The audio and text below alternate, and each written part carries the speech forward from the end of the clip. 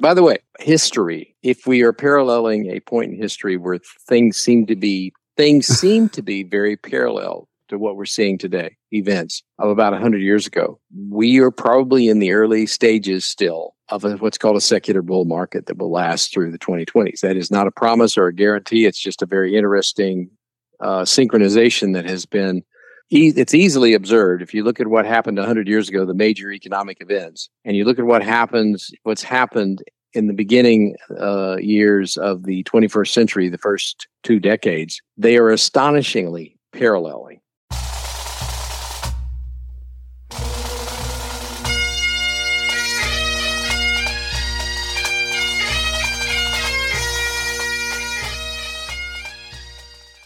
Once more unto the breach, dear friends.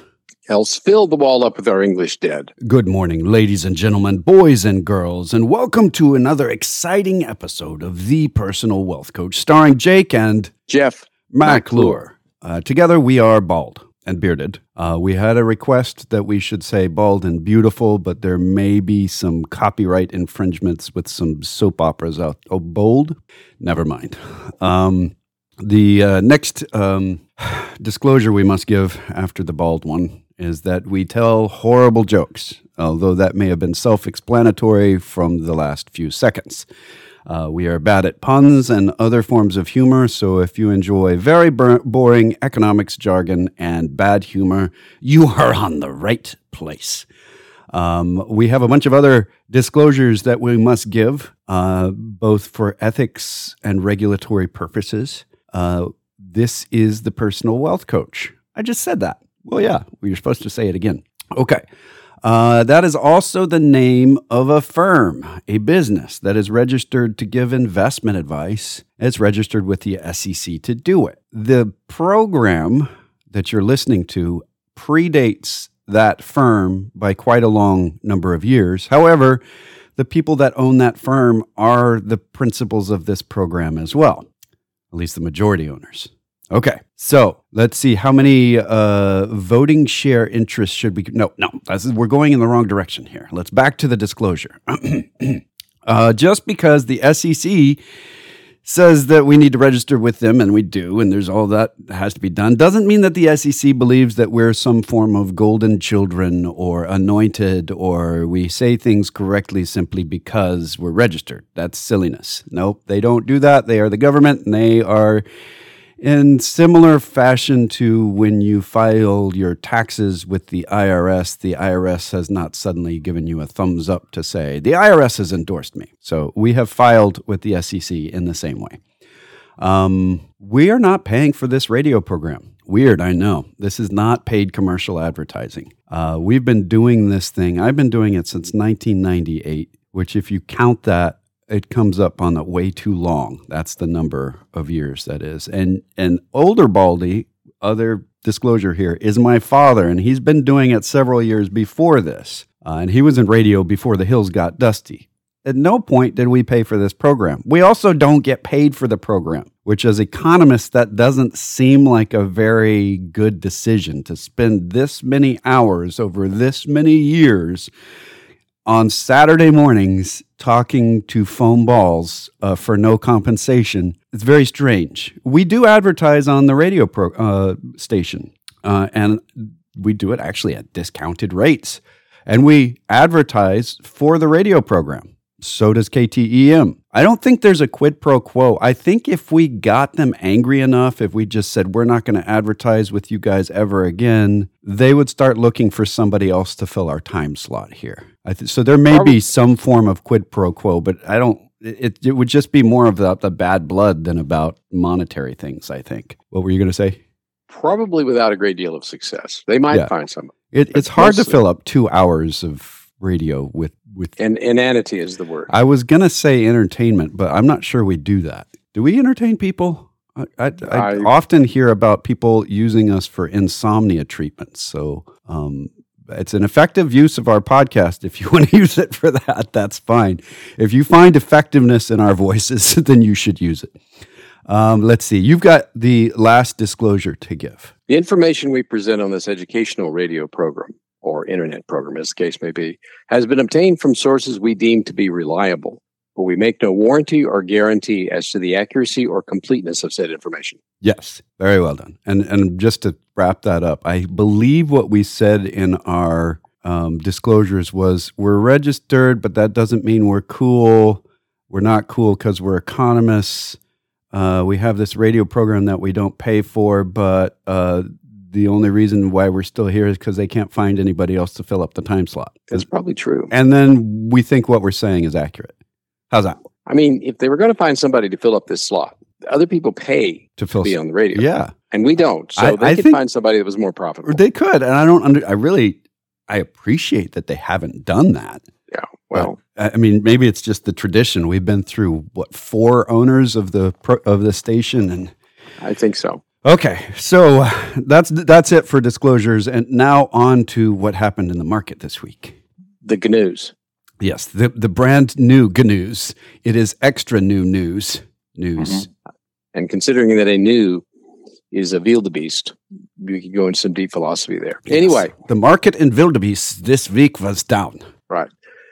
Well, the S&P 500 stock index has been cruising along very interestingly for the last several weeks, quite a while now, inching up just a little bit each week after seesawing up and down for a while. Like maybe it couldn't make up its mind whether it was in a bull market or a bear market. Well, this week it rose 2.58%. That's not an annualized rate. That is how much it rose in a week. And critically, can you say that number again? 2.58% for the week. For the week. Wow. Okay. If we annualize that, it'd be a really big number. Yeah, that's not good to annualize. If you did, that would be whoa. It's up 23% since last October, means and anything over 20 is supposedly a bull market, according to rumor. And it's up 14.85% this year. It's up 39% over the last 3 years, which is way above its long-term average. And yes, it had recovered from the big dip. At this point, 3 years ago, it had largely recovered from the dip, the pandemic dip. It was actually in pretty good shape at that point. So it's charging along, and nobody really, frankly, has any idea what's going to happen next. I can find as many experts to say the market is overpriced and this is really just a big rally in a bear market. And I can find an equal number of experts who say the bull market has just started. Yay, let's get rolling. We are in uncharted waters, to use a metaphor. Of course, it's still down about 8% from where it was at this peak in January of 2022. So if the market's up or down, that's entirely depending on what time frame you're looking at. If you look a little longer time frame, it's a bull market. If you look a really short time frame, it's a bull market. If you look at an intermediate time frame, it's a bear market. So make up your mind. It's a correction. And so the market is either in a bull, a bear, a correction, or nothing. Right. And it's up to you which way you want to say it. Now that we have removed all of that confusion, let's go on to the next. And there's been a lot of discussion about the fact that the S&P 500 is being driven by a relatively small number of huge tech growth companies. And maybe this really isn't a bull market. So we switch over to the CRSP US Mid-Cap Value Index, which is about as un-S&P 500 as you can get. And it rose 2.22 for the week to 2364.79. By the way, I didn't say, the S&P 500, you want to remember this number. I like to remember numbers for reference points. Several people had said last year, if it gets above 4,000 and stays there, we're back in a bull market. Well, it was at 4409.59 when it closed Friday. 4,400 point was crossed this week. And that's worth putting a little, I can remember 4,400, and I remember that's my reference point. But the CRSP US Mid-Cap Value Index is up to 2364.79, which you don't expect you or me or anybody else to remember. It rose 2.22% for the week. It's positive finally for this year. It's about down 9% from its high in January 22. What does that tell me? That tells me that there is a broad-based rise in the market going on despite what some of the pundits are saying. The other side of the markets, the fixed interest rate side, is still just as confusing as it has been. The 10-year U.S. Treasury note yield, which is a benchmark for many other interest rates, it yielded 3.77% at the end of the week, which is within a narrow trading range and has been bobbing up and down all this year. It's like it's just kind of there. Now, at the short end, down below 1 year, 1 year Treasury bills and shorter. Bills one, is it a note at 1 year or is it a bill? It's a bill at 1 year and below. Okay. The bills, Williams, I guess it would be, are all above 5%.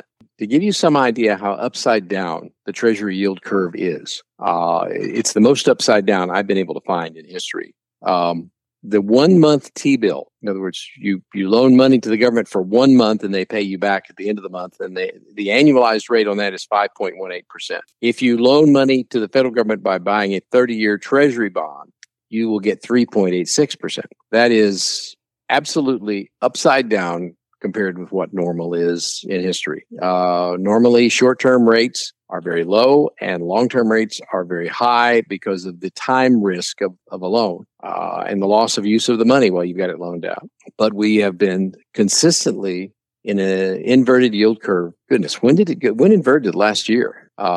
The West Texas crude, WTI, West Texas Intermediate crude, rose just a bit to $71, but it's still way below where it was a year ago and way above where it was 2 years ago. Yeah, we're actually expecting to have prices continue to fall through the summer traveling season on gasoline. Big part of that is because Europe's in recession and they're not going to travel as much.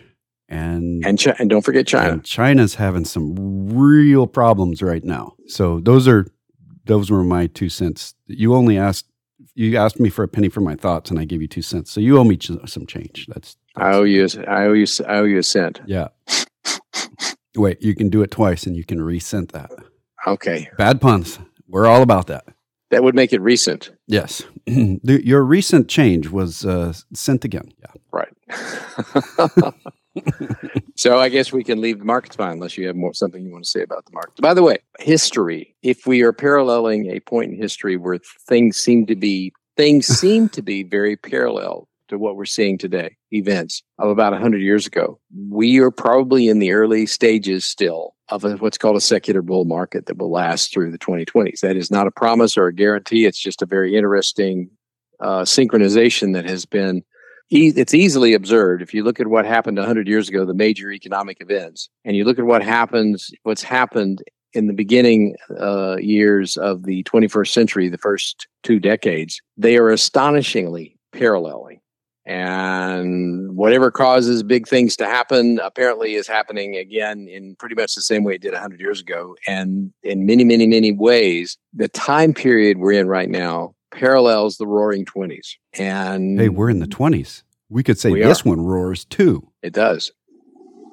And there's just an awful lot of indication. There's a lot of indications out there that we are in a parallel period to where we were 100 years ago. Now, why? Well, there's a book called Generations, The History of America's Future, 1584 to 2069, by Strauss and Howe, that explains why it's that way. It was written in the 80s, and it forecasts the stuff going on today very accurately, despite the fact they wrote it in the 1980s. And obviously, it's not prophetic. It's not talking about, and on this year, there will be a great storm. It's talking about how we forget history and then repeat it, and how that cycle continues. And it's kind of generational because your parents, you remember their grievances and heartaches a lot better than you remember your grandparents.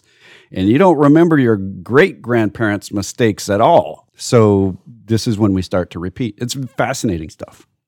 And we are now segueing out of the markets into the economy. Yes. Well, if we could move on, change of subject. This week was exciting. It had lots of governmental agencies making statistical reports, and we get really excited about that. Yes.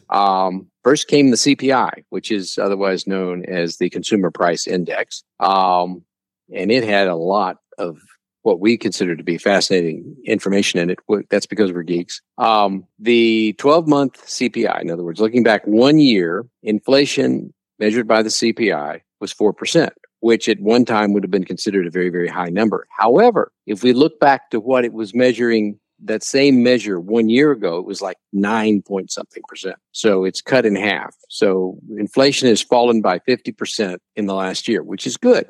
But it gets better. If you dig a little deeper into the CPI report, and this is what we love to read, if we take one item out of the Consumer Price Index calculation, which admittedly is a third of the total value of the CPI, but you take shelter out of it, because shelter, that's rents on apartments and the equivalent owner's rent of a house. In other words, part of what Consumer Price Index measures is how much could you rent your house for? And it credits that it says that's if it goes up, that's inflation, and it really doesn't affect anybody, in my opinion, what you could rent your house for, but that's in there. So if we take that out, the inflation for 1 month in the Consumer Price Index was 0.1%. And for the full year, going back a year, inflation outside of housing is 2.1%. Now, again, you dig a little deeper, this is where we get the excitement. And you realize that used cars are still up a bunch from where they were a year ago. But gasoline and fuel in general has fallen almost 12% in the last year in price. And since fuel percolates, like this is a good pun, it percolates through to everything because virtually everything you buy in one form or another had to use fuel to get to where you could buy it or get delivered to you after you bought it. Fuel dropping a lot causes inflation to drop a lot. So if we just look at the bottom line that's going on inflation outside of housing, it's under control, which may have had something to do with the issue that caused the Federal Reserve in its meeting this month to say we're not going to raise interest rates this month. Now, when Chairman Powell came out with that announcement, he also said that they're leaning towards maybe starting up again in July and raising it another quarter point, and then later on raising it yet another quarter point. I kind of think that's just a warning. It ain't over yet. Inflation is not under control, so don't get really excited and start spending all your money. Which psychology has as much anything to do with as anything else to do with inflation. He said something though, and it's worth a discussion that could go well into the next hour. He said something pivotal in his news conference that was the reverse of what we have been hearing in these news conferences in the past. The Federal Reserve, at least according to Chairman Powell, and is in the press release and in the news conferences, they have focused on the labor market. Mm-hmm. And they're very concerned about the number of job openings. And they're very concerned about the fact that there are more job openings than there are people looking for work, which means there's a shortage of people to work. And there is. And a shortage, when there's a shortage of something and somebody wants it, they start running the price up to take it away from other people because there's competition for it. And he came out with an amazing statement this time. And he said that inflation is not being generated by the labor market. He's literally said, these are his exact words. That means I do not think that wages are the principal driver of inflation. Wow. Because if wages are the principal driver of inflation, the Federal Reserve needs to create a recession that causes a lot of people to be laid off, that there has to be a situation where there are more people looking for work than there is work to be had to fix inflation, which is the painful thing that Volcker did and that has been done in the past to crush inflation. But since he suggested that wages are not, he said, I don't think wages are the problem. That raises a big question for us geeks. Then what is the problem? And I could go on about that for a long time, more than we have time in this hour, that's for sure. Exploring the other possible causes of inflation if it's not wages. During the wage price spiral in the early 1980s that this has been compared to, where Chairman Paul Volcker crushed inflation by giving us the 1982 recession, it was definitely the driving factor was the CPI would go up, the unions would go on strike, the wages would go up across the board, and people would have more money to spend, and they spent it quickly because prices were still going up, and so you need to spend quick before prices are going up.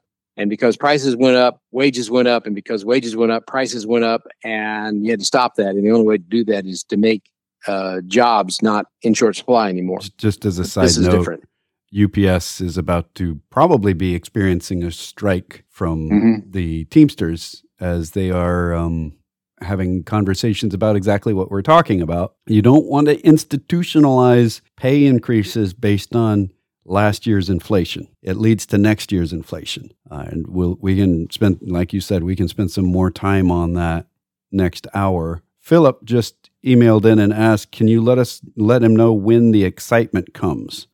This is the excitement. This is the excitement.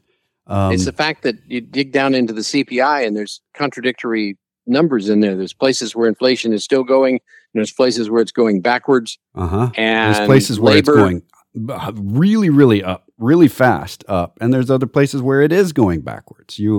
It's fascinating. And when you study economics for a long time, and the general consensus is rising wages generate inflation, and the chairman of the Federal Reserve says, "No, I don't think so. Not this time." Not this time. That's like saying gravity is not what holds us on the face of the earth. There's some other force going on. Only if you were a physicist, that'd be really exciting. What he's really saying is that it's the same stuff, it's just other causes.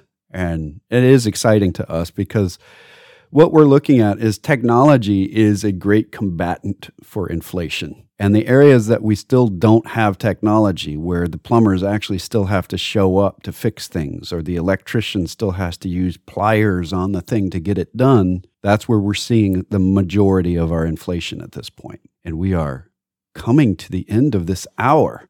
You want to do a wrap up? We've got a minute for a wrap up. Wow. The hour managed to get over. Well, the stock market went up very interestingly. The Federal Reserve skipped a interest rate increase that everybody expected, and the stock market went up. And it is just still extremely confusing out there with an inverted yield curve, but we're optimistic about the future. Good. If you would like to actually talk to these two weird bald guys and get some advice on investment and management, we actually do advice and portfolio management for people of relatively high net worth. It's fiduciary, which is why we can't give it on the air.